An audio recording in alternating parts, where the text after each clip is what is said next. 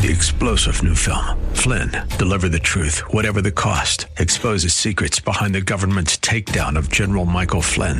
Flynn knew what the intel world had been up to. He ordered the first audit of the use of contractors. This set off alarm bells. He told the truth. He was the most dangerous person for Donald Trump to hire. They had to get rid of Flynn. Flynn, deliver the truth, whatever the cost. Available now. Watch it today. Go to salemnow.com. salemnow.com. To have faith in God is not a stagnant state. It's a journey. As a believer, we should grow in our knowledge of God and His Word. Walk with Alan Cutting and many other believers as together we walk the believer's journey. Well, aloha, and welcome again to the Believer's Journey. And thank you for joining us. Thank you for supporting us. If you're watching this video, I ask that you'll subscribe to our channel, that you'll comment. I do look at your comments. I do respond to comments. And that you'll like us if you like us. So anyway, I want to thank you for, again, for coming. I want to let all of you Punahou alumni know that I'm wearing your colors today for Hawaii. And I know my wife is on their high school committee and trying to get people to go to their reunion next year, so I thought I'd wear your colors and just say aloha. Today is going to be a really nice show. I have an old-time friend here. His name is Glenn Green. Known Glenn for 20 years. Yeah. And that was back when you were playing at the Lighthouse. Right. With your little band. Lainey McClellan was on. Lainey and Ron. Yeah. Testify was the name of the band. It was really a good band. It was fun. You know? It was fun. Those were sort of cutting our teeth days Yeah. a little bit. In fact, when you went solo, it blew my mind. I thought you guys were good enough to go travel just as a group, and you went solo on your own, and you've done amazing work, an amazing amount of ministry, especially after reading everything you've done. Plus, when I was in the Christian Business Chamber of Commerce, you came and did a few concerts for us there. Yeah, sure did. Yeah, it was kind of fun. Yeah, super. So, Glenn is, he's an artist. He writes music, and he... Actually, I want to ask you a question. All the CDs, you've done now 5 records. Right. Do you write all of your own music?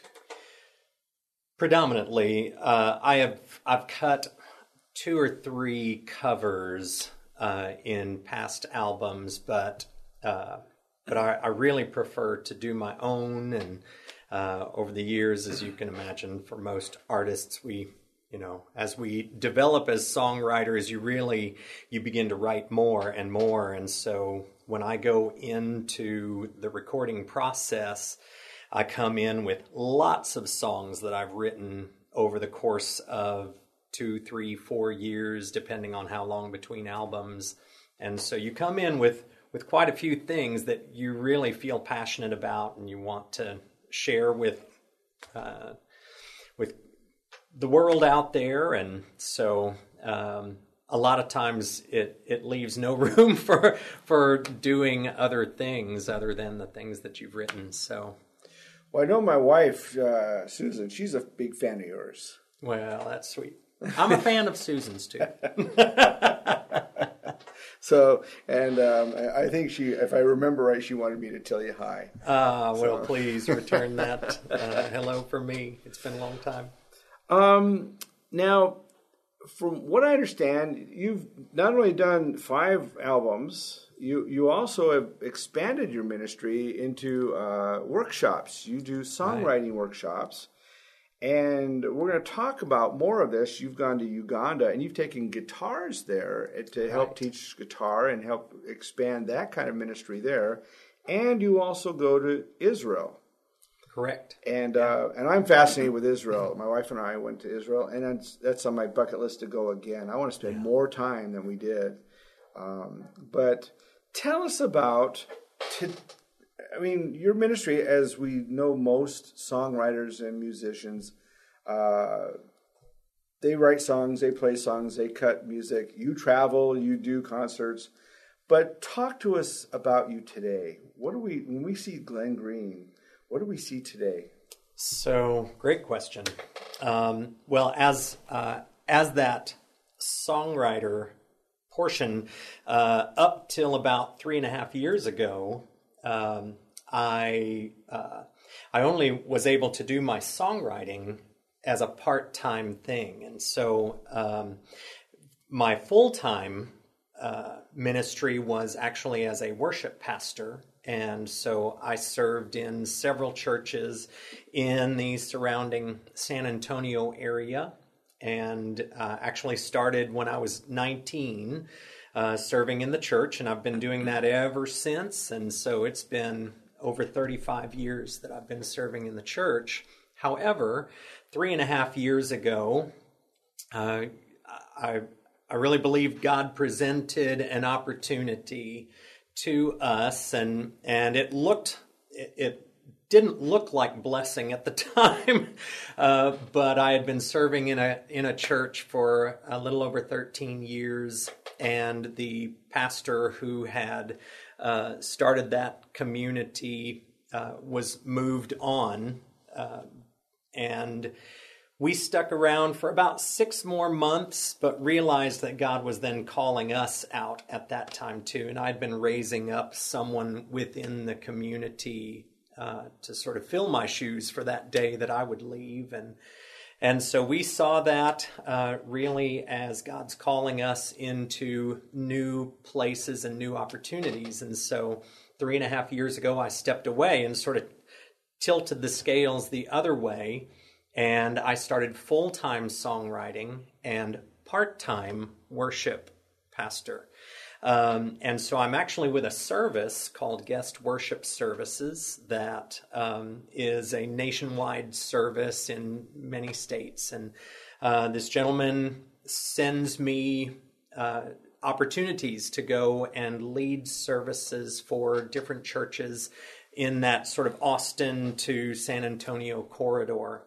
And so Sunday to Sunday, I'm bouncing around all over the place, going and traveling to these different churches. Sometimes I do a solo Sunday, or sometimes I'm working with their teams, and sometimes there are consulting opportunities with that, and so all sorts of things with that. But over these last 3.5 years, as I've gotten to really dive sort of headlong into the songwriting, now I spend my days at home on a computer, and I am songwriting with people from all over the country, and have relationships that I've built over these many years through different organizations like Write About Jesus and some others that now I have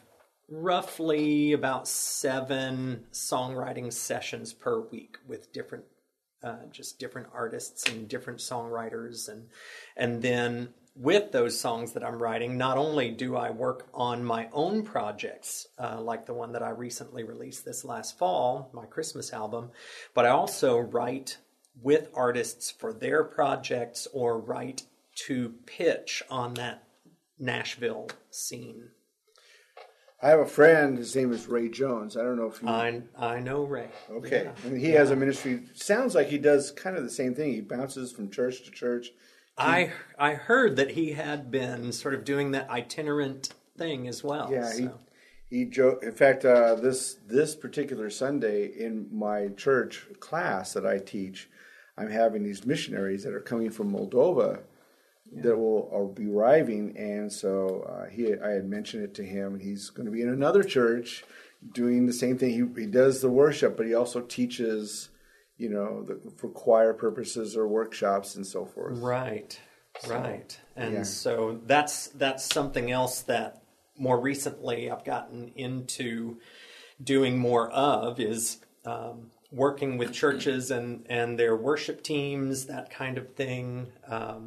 And some of that has sort of cropped up out of some of my other side ministry things, where where I've been going and leading retreats specifically in places like East Texas, but then also abroad. And you mentioned Israel, and then I also have ministry in Uganda, and so doing some things there. I have to say, one of the things that I have always appreciated about you in your music is that it really has always touched me on the basis that it's all about honoring Jesus. It's all about living that holy life to honor Jesus.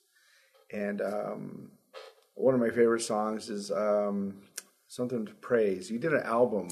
Made to Praise, yeah. Yes. Yeah. And it's just, the music is really, really cool. I mean, Thank you.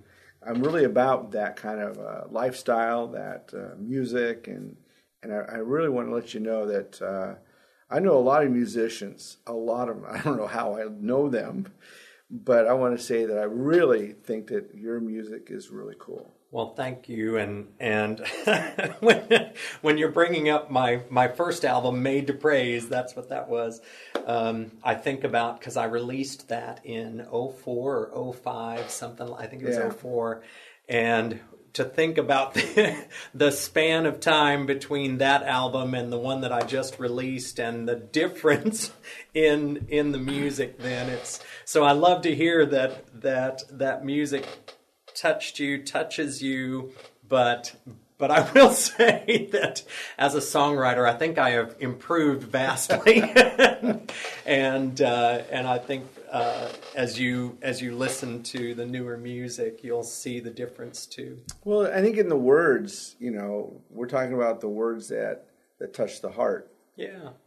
And the album you're talking about is called Ornaments. It's a Christmas album. Let me hold it up to the camera here, and it was released last year in the fall, and people could still purchase this.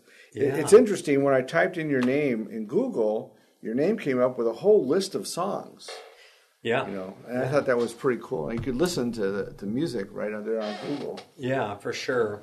And truly, when I started doing this, it has never for me been about being found or making my fortune selling my music. Not that I wouldn't mind having just people helping to fund what I'm doing musically by purchasing the songs, but truly it's always been about, for me as a worship pastor, as a leader in the church, getting the name of Jesus out to the ends of the earth and sharing what I believe are fundamental and foundational truths in God's Word. But I get to do it as a spokesperson for God through song. And so it's really such an honor to be able to do that, truly. Well, the other thing, too, is that you get to do what you love. Oh, gosh, yeah. And that's... In 8th grade, and I doubt many people can say this, but in 8th grade, I knew that I wanted to pursue music. And since that time, did so, getting my degree in music, and then being called into the church at an early age, and God just guiding that whole step. And I didn't believe that it was going to necessarily be that the church would be sort of the pathway for my music way, way back then. But as I look back, it was a natural fit for me. And so I have a question for you. Since it's all about music, what is this thing you're writing, a book? So, yeah.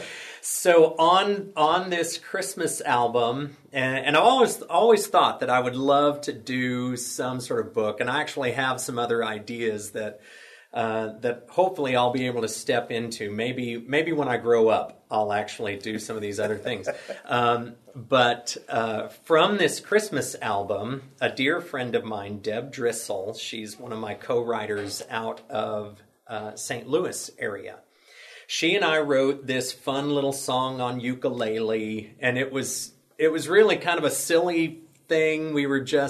I had seen an idea on a blanket in Target, and it was talking about having a snow day. And so we wrote a song about a snow day. And it says, if I get a snow day, this is what I'd like to do. It might sound a little bit crazy, but what if even one of these ideas come true? And then it's all of these crazy things that kids, in their wild imaginations might find fun. Well, after we wrote it, we were talking more about it, and I think it was Deb who said, we should write a children's book. And we kind of laughed about it, and then we said, this would actually make for a great children's book. And so we've actually received the first half of our illustrations on that, and they are beautiful. We're so excited about it, and so we're looking to release that this fall with the second season of the Ornaments album. So, okay, so it's coming out with the album. So, yeah. The book is going to be called Snow Day. And so the album would be called... the album is Ornaments. So it's based on this last fall's release of that Christmas album. And so the song from that album is then what we decided to do the book on. So that will release then this fall. So we're very excited about it. And this is, for both Deb and I, our first entry into that whole book idea, but we're already talking about a devotional and other things to follow. So tell us your adventures and the ministry as you've built this ministry in Uganda. I'm really interested. I think that people are interested in this. Yeah. So I like many. So number one, I love to travel. Both my wife and I, early in our marriage, we began traveling, doing world travel. But I had always wanted to go to Africa, and that was an area that I had never been to. And when I came on staff with Riverside Community Church out in the community where we live, they had a ministry established in Uganda. And so we actually did an adoption card for a young girl, and the opportunity rolled around the next year after we did that adoption. I shouldn't say adoption. What's the word? Just support. And so we had an opportunity then for me to go and meet her. And so, man, I jumped on it and went that next year, got to meet her, but then through my church, established connections with different people there in Kampala and a little village area named Iganga. And so through those connections with the church, I began to think, okay, we were actually going to paint some things and lead some other sort of administrative areas of ministry. And I truly stopped and I thought, I have a specific set of skills that, God, if you would like to tell me how you would like for me to utilize those, I'll go and do whatever it is.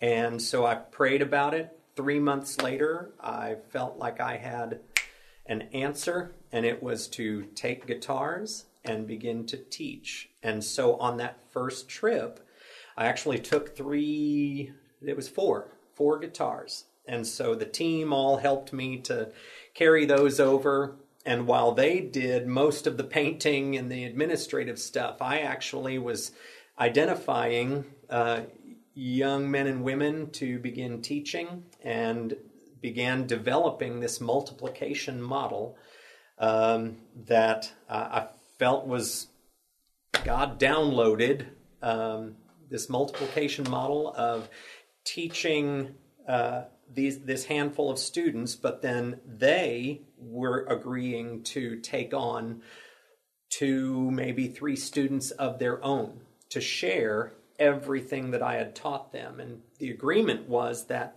I would leave a guitar with them. They would utilize that guitar for their ministry purposes within the church, but then also use it to teach. And I would come back in subsequent years and follow up with their students. And so it began to grow beyond what I ever thought. And in fact, it was pre-COVID. I actually was there just prior to all the COVID stuff. And I actually got to sit in a circle. I counted 25 students in this circle at this one church called Kakombo Church. And 25 of these students, some of which I had never met. And it was, when we talked about it, it was 4 generations deep of students. And as they went around, they would say, "Hello, Daddy," because they all call me Daddy. And it's just kind of a thing that they do there. And so they would say, "I am, John, who is a student of Richard, who is a student of Dennis, who is a student of you, Daddy." And that was amazing. I cried the whole way through as they're going around the circle out in the courtyard of this church. And fast forward to this coming September 10th through the 21st, myself and a dear friend, Chris Gamble, we're heading over to Uganda. It'll be his first trip, but my 9th, I think. And we're going to be carrying, because I've been collecting guitars while we've not been able to travel there. And so I have 6 guitars in my closet that are ready to go over. And so we'll be taking those guitars with us. And that will be guitars 27 through 33 that will have taken over now. Wow. So pretty fascinating to see God's hand in all of it, and just to see the work that he has done through these students that I began with, and to see how that has then multiplied. It's been amazing. That is incredible. Yeah. And it started as a humble idea. It still is a humble idea, but, God takes the most humble of things and makes them, amazing beyond what you're capable of. So yeah, wow, it's been remarkable. And then you started another ministry, workshops or songwriting in Israel. Yeah. So, and that's fairly new, right? Yes. So I've actually, again, my wife and I, loving travel, we have traveled together to Israel many times, and I think she has been 8 and I've been 7 times to Israel. And over the course of those years of travel, sort of like Uganda, we've established some relationships there, built some friendships. We're now part of a board for an education organization there, and have gotten connected to King of Kings Church over there. We're part of another board that is a school that is connected to that King of Kings Church. So we've gotten ourselves pretty connected that way, and a few years ago, kind of seeing the success, I think, of Uganda and what was happening with Uganda, began to daydream, if you will, and just think about what we might do utilizing those connections in Israel. And we had actually traveled, our first trips were under our pastor for Riverside Church, who was actually connected to Ray Vanderlaan. And Ray Vander Laan, as you know, is part of that The World May Know series. He's the founder of that series of videos and things. So we actually got to travel our first 2 trips under the teaching of Ray Vander Laan, and that was, wow, talk about getting excited about Israel and the Hebraic root. And so we have just wanted to dive deeper and deeper and deeper ever since. And so in that daydreaming about what we might do with that and some of those connections, began to think, maybe I should lead a tour of songwriters in the land. And as I was talking with people, what I was hearing predominantly is that, you know, a lot of artists will come and they'll do tours with a fan base and things, but it's more of a concert tour idea, not a songwriting. Now, since then, I've heard of a couple of people doing these things, but back in 19, when we actually took our first tour, it was kind of a novel idea. And so what I did, I'm actually part of this other organization out of St. Charles, Missouri. And my music mentor, Sue C. Smith, is the founder of this organization, Write About Jesus. And I've been part of that group and organization, learning songwriting skills under Sue for the last 20 years. And so having connections to songwriters through that organization and sort of the tentacles out from there as well. I spoke with Sue, who had actually traveled with me a few times to Uganda as well, because she took interest in that with me.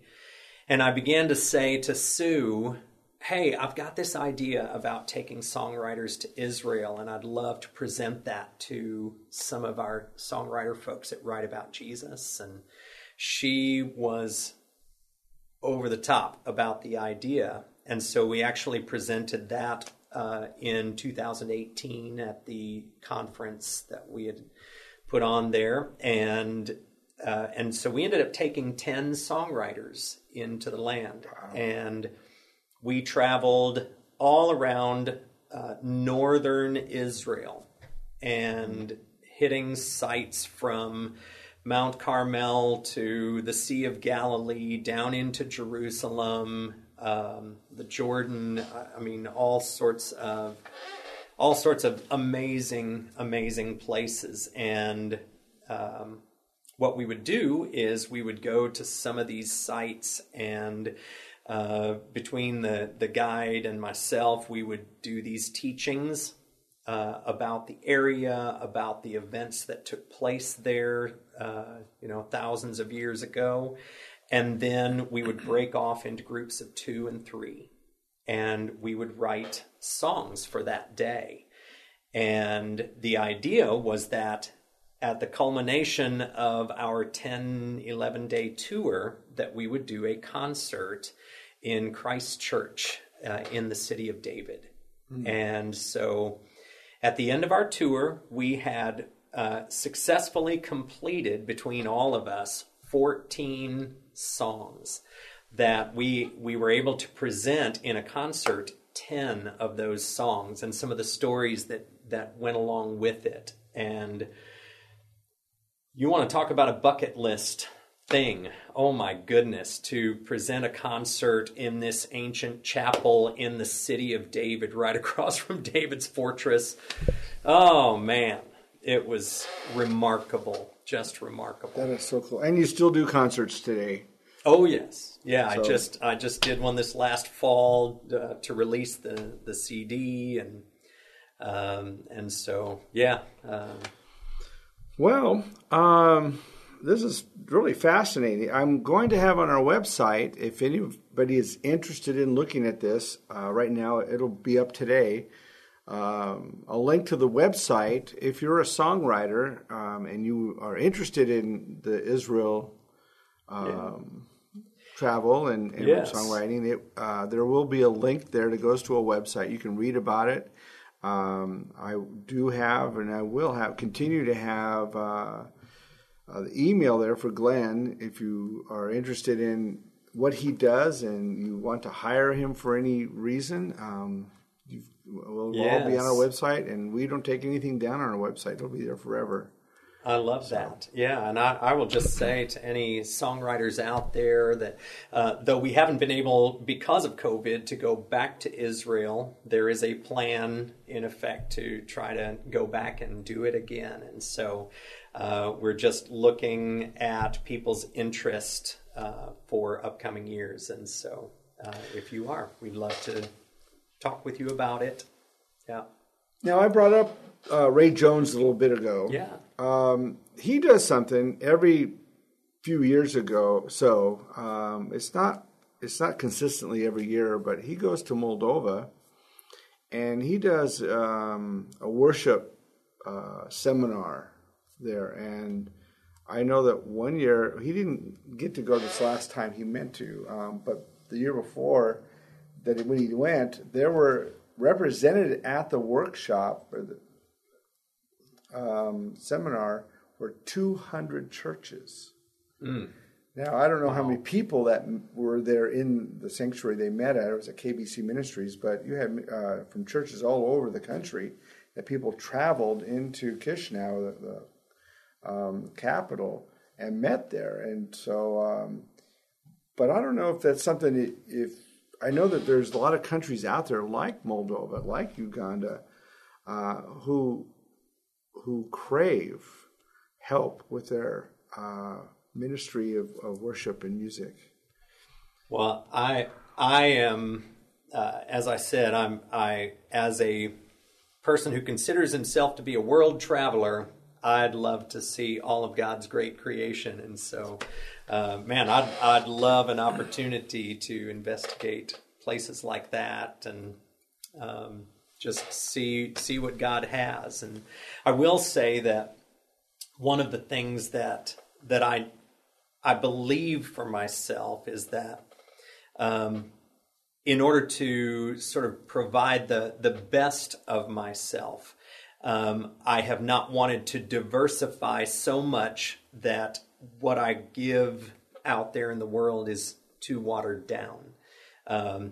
Because to travel takes a lot of finances, takes a lot of time and energy. Yes, and so I'm always careful about the things that I'm saying yes to, so that I'm a good steward of the finances that God has for me, as well as the time that He's given me to give to all of these things. And be, as I'm stepping into books and albums and organizations that I'm part of, and boards and all of these things. Well, I remember back when I was on the board at the Christian Business Chamber, and we needed I know that you did it twice, if not three times, but we had a Christmas, and it was all day, and you came and did it, and we didn't have hardly, I don't know if we had anybody, we hardly had anything, but you still came, and that impressed me, because there are people, unless you meet a certain dollar amount, there's people that won't do it, and you just weren't that way, and I just totally think that's amazing, and I like that. Well, thank you for that, and I have had sort of a philosophy, if you will, and my wife will recount of times in youth ministry and things like that, where early in my youth ministry, I'd have one or two kids show up for an event that I had planned for a weekend, and I'd say, hey, if you're here and you want to go and do this, I'm on. And so, and we'd go and we'd have the best time. But what I've found is that when I've said yes to those things, there's actually a greater amount of intimacy that you can have between people, as opposed to the big things where, as you're singing or doing with the masses, you don't get to touch lives as deeply and personally. And so I actually love when those things happen and I get to meet people a little more in a personal way. That's cool. Yeah. Wow. Well, if you're interested and you want to ask questions to Glenn, again, my website is available, and you can go to the page and click on email to website, and I'm sure Glenn will get back to you. For sure. He does have 5 albums out. He's coming out with a new one this year, another Christmas? Nope. Next It's year. just, yeah. Okay. So. But he will have a book. Yes. We'll have a book called Snow Day for Children. Yeah. And older children. My wife thinks I'm an older child. There you go. Well, when you work with youth for 15 years or more, Yep. you kind of get child crazy. Yep. For sure. For sure. I always have a sweet spot in my heart for the youth and all those years in youth ministry, for sure. Yeah, I tell people that I feel like I'm 16 sometimes, and my wife will say, "Yeah, but he acts like he's 12." So. I get the same thing. And I'm okay with it. Okay, let's move on to our topic. Yeah. Now, you picked a topic that's actually near and dear to my heart. Okay, it's in Chronicles, 2 Chronicles 7:14. But I want to read 7:13 and 14. Yes. And we're going to discuss this. Yeah. This is interesting. And before I read it and talk about it, I want to mention that the COVID issue that we've had for the last couple of years has really pulled out in my mind and what I'm seeing with a lot of people who say they're Christians, claim to be Christians, or on the fringes somewhere. The idea that God is all about loving, protecting, caring for any of us all the time, no matter what. And yet in Scripture, it's not necessarily that way for anybody who doesn't serve Him. And this passage, it hits this directly between the eyes. And that's really why I like it. And there's a lot to be said about it. And I've talked about this through 2020. If you've watched most of my programs, I have brought this up because of the issues I've watched with people and the disregarding of holiness and the disregarding of serving and obedience to just, well, God's going to protect me no matter what. God should heal everything. Where's God? I mean, the whole idea. So I like this passage. And when you pulled it out to me, I'm like, well, yes. Yeah, there is a lot to this passage, and not just 13 preceding 14, but actually from before that. And that's the stuff that actually gets me even more supercharged about this as we see Solomon, and we can talk more about Solomon's prayer of dedication over the temple and all of that, because all of that is actually, it leads us into this 7:14 passage. Yeah. So the passage says this. This is chapter 7 on 2 Chronicles 13 and 14. It says, "When I shut up the heavens so that there is no rain, or command locusts to devour the land, or send a plague among my people, if my people who are called by my name will humble themselves and pray and seek my face and turn from their wicked ways, then I will hear from heaven, and I will forgive their sin, and I will heal their land." Mm-hmm. Okay, so this is your topic. This is your thing. Tell us. So open it up for us.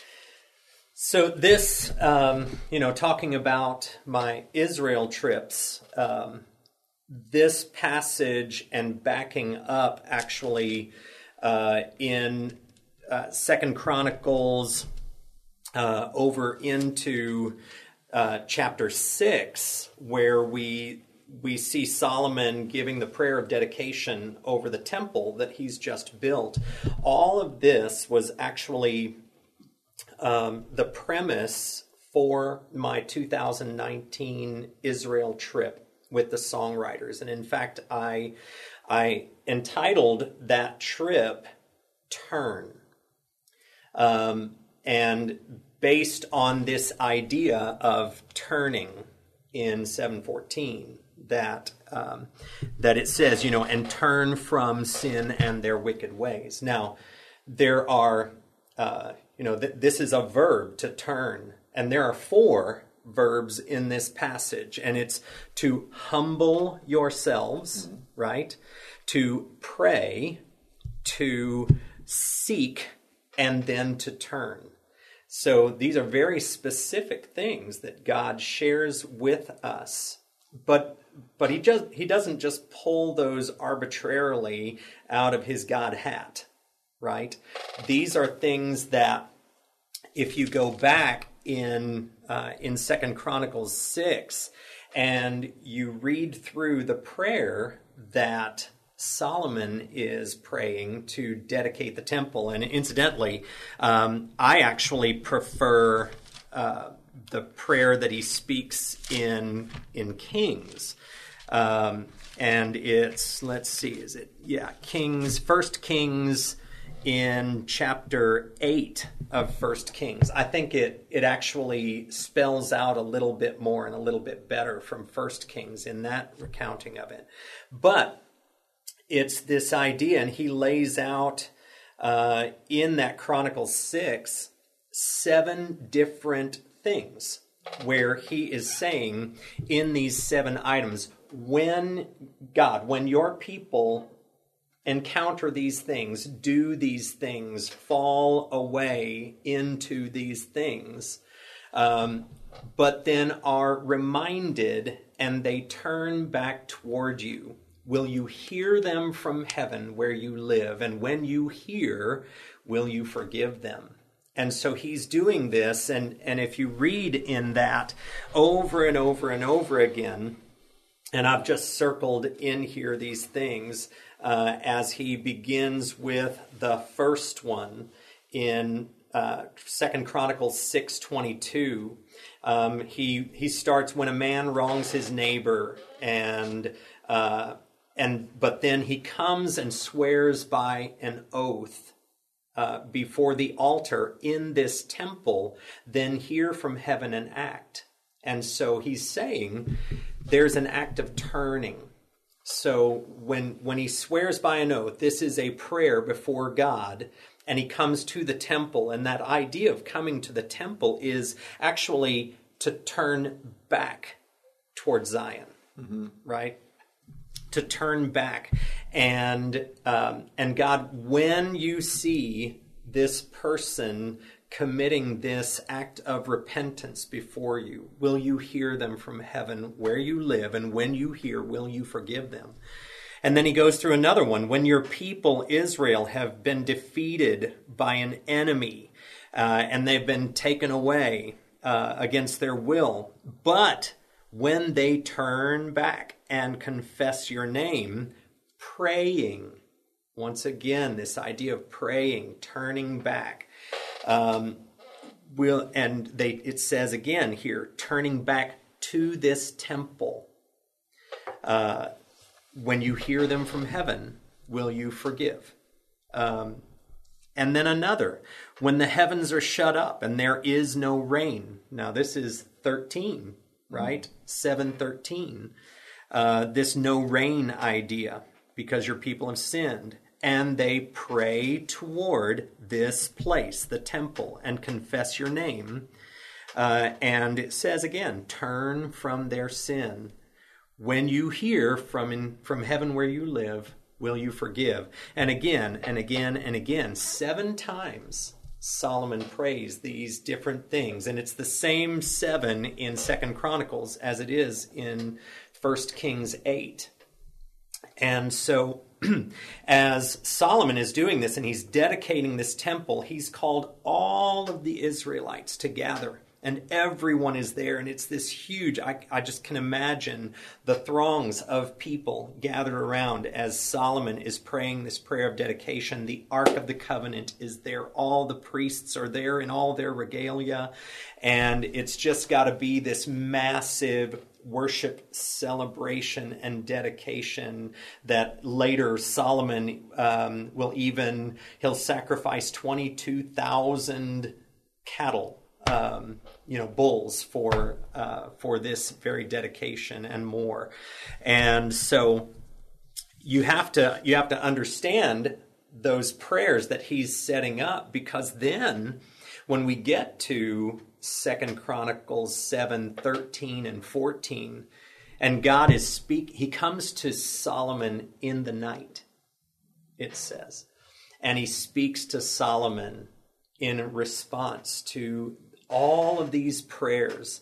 And that's where you read, when I shut up the heavens. Remember, I read that just a little bit earlier. And there is no rain. I read that a little bit ago too. Or command locusts, that's also in there, to devour the land.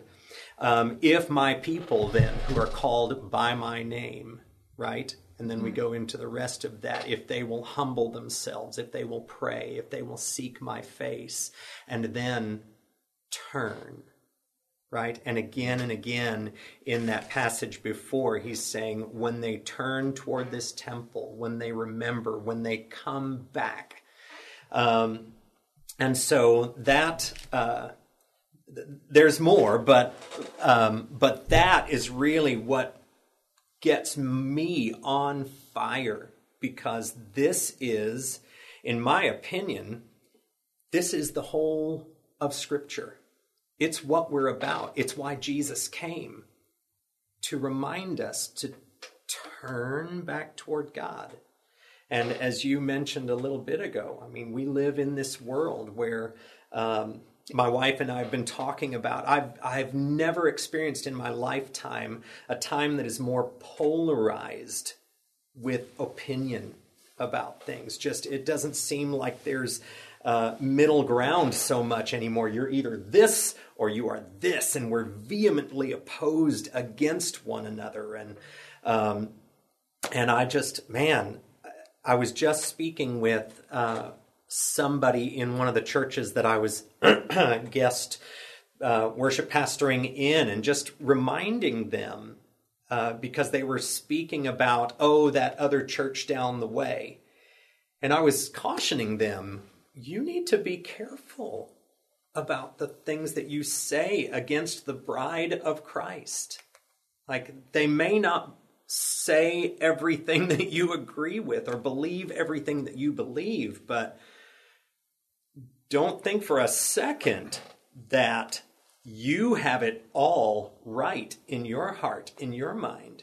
And let's be in this place where we can embrace our Christian brothers and sisters across the world. And so it gets a little scary, I think, when our churches are competing against another and battling for position against one another, instead of finding places of common ground. And it's interesting, because I have looked at lots of different denominations, and I know when I was young, denominations were a big thing. And if you were, I've heard people who are Methodists talk about, well, I guess if you're a Baptist, then you need to get saved. Or Baptists say, well, if you're a Methodist, you need to get saved. Because they were actually thinking that their denomination was correct and everybody else needed to get saved. Yeah.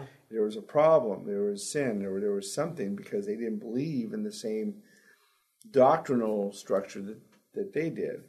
And I've also been in traveling. My wife and I love to travel too. And in traveling, we're realizing there are churches in other places of the world, and even probably here in the United States, that will say, well, if you don't believe once you're saved, you're always saved, or if you don't believe that you can lose your salvation, you're not a Christian at all, and you're not welcome in our church. And those kind of things are like total red flags. Yeah. The Apostle John wrote in 1 John about loving the brethren. He didn't say loving your denomination or loving, of course, back then denominations were very different, or loving the city where you came from, that church. It's loving all brethren. He says, if you don't, then you're not really part of God.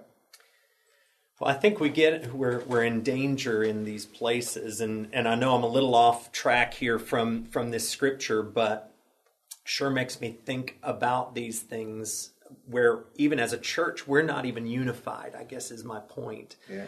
And we're becoming more and more polarized. But I believe that doctrinally we have a lot to discuss, don't we? and the hard part, and I do not confess to be like some great theologian. I am not that guy. I'm a humble man with scripture in hand and trying to dig in every day to the best of my ability and listen and learn and grow. But I do believe it comes down to, are we going to be lovers of the law or live by the law of love?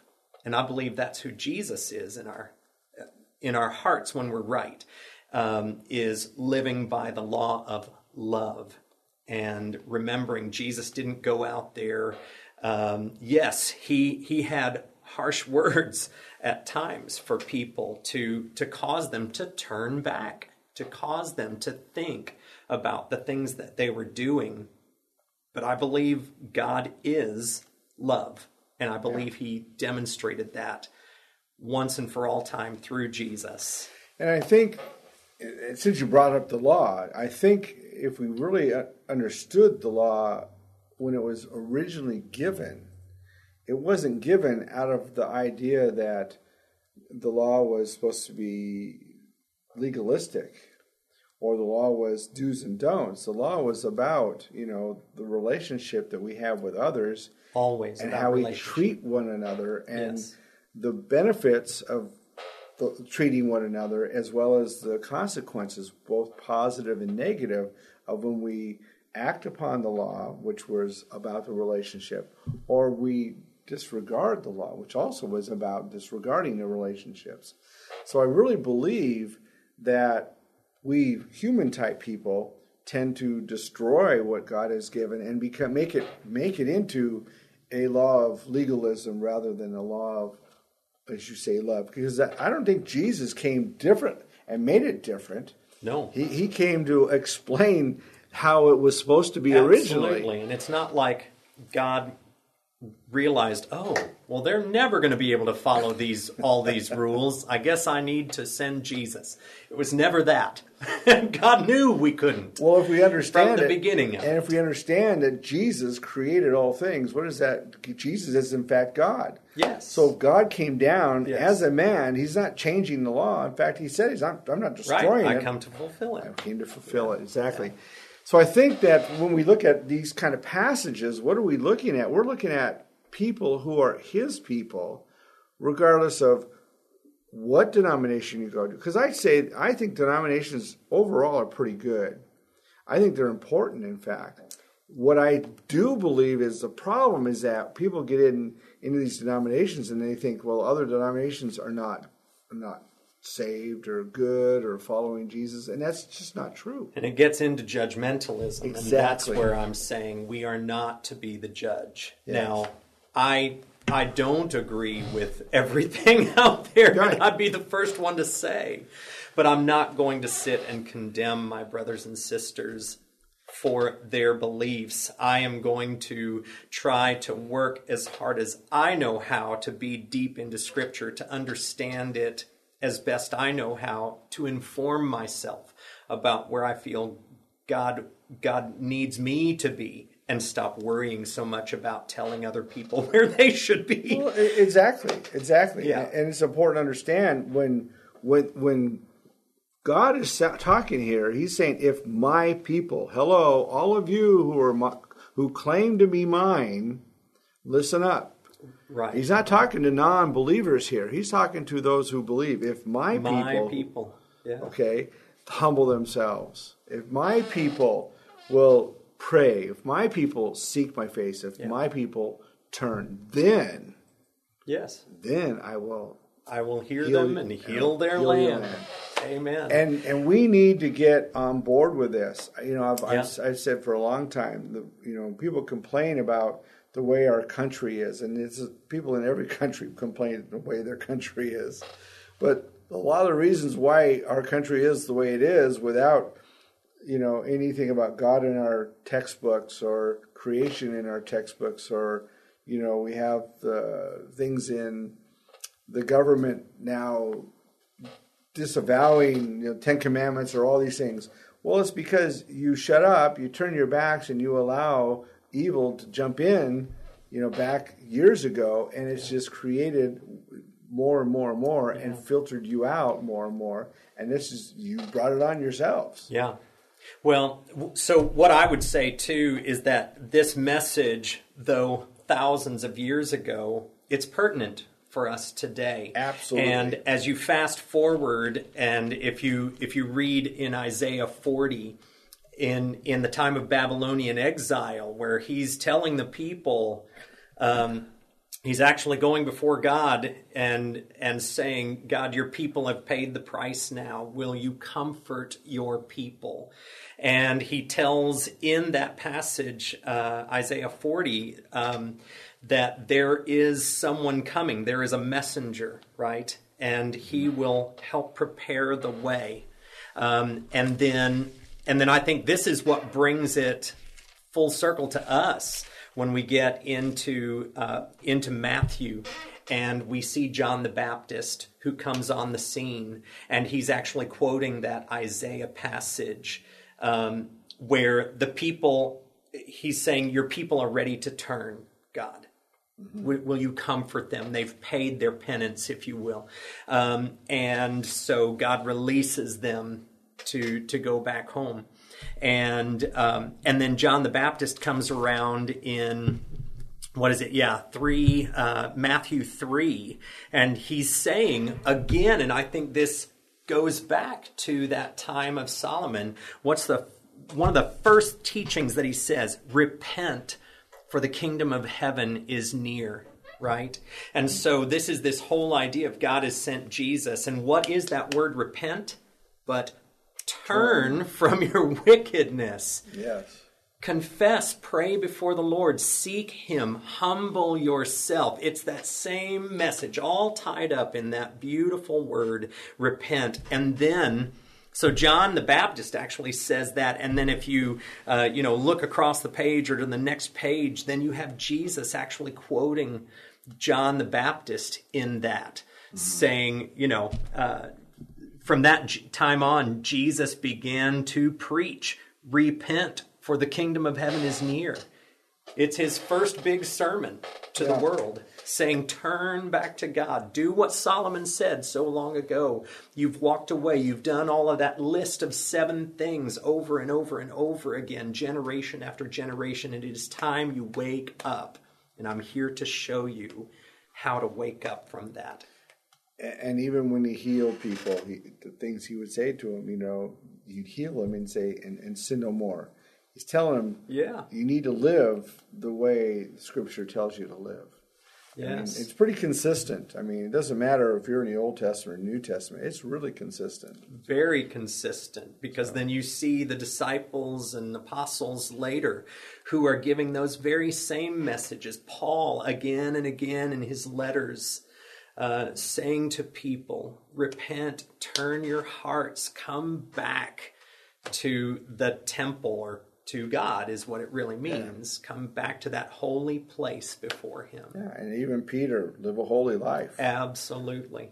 It's really, I love it, the fact it's consistent like that. Yeah, and that's why I love this text. I just think it is, and it tentacles out in so many incredible ways. We could talk for days on it.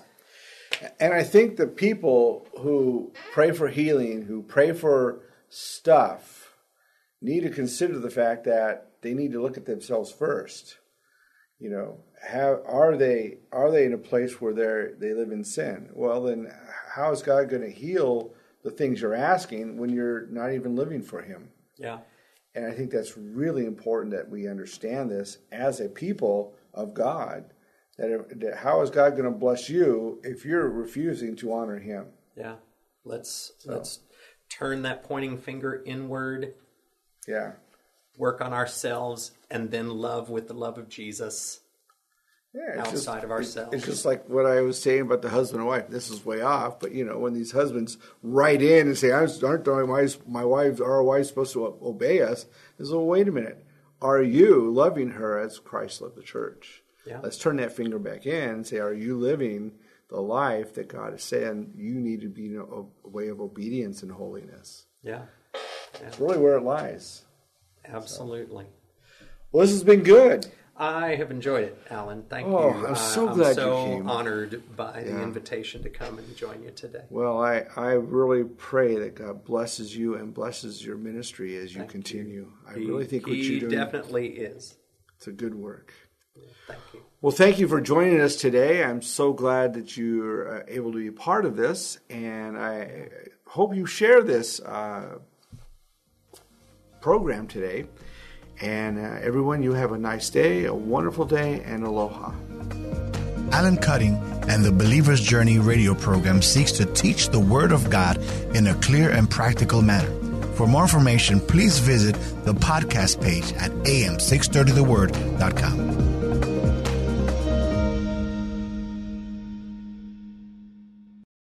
3-star General Michael J. Flynn, head of the Pentagon Intelligence Agency, knew all the government's dirty secrets. He was one of the most respected generals in the military. Flynn knew what the intel world had been up to. He understood its funding. He ordered the first audit of the use of contractors. This set off alarm bells. The explosive new documentary, Flynn, Deliver the Truth, Whatever the Cost, uncovers the facts behind this scandal. Flynn told the truth. He was the most dangerous person for Donald Trump to hire. I find out the worst enemy that I'm going to face in my life is right here in America. They took my assessment and they wanted me to change it. And I was like, I'm not changing it. They had to get rid of Flynn. With in-depth interviews, archival footage, and never-before-seen personal records of the man behind the headlines. I just felt like I was drowning. Flynn, Deliver the Truth, Whatever the Cost. Available now. Watch it today. Go to salemnow.com. salemnow.com.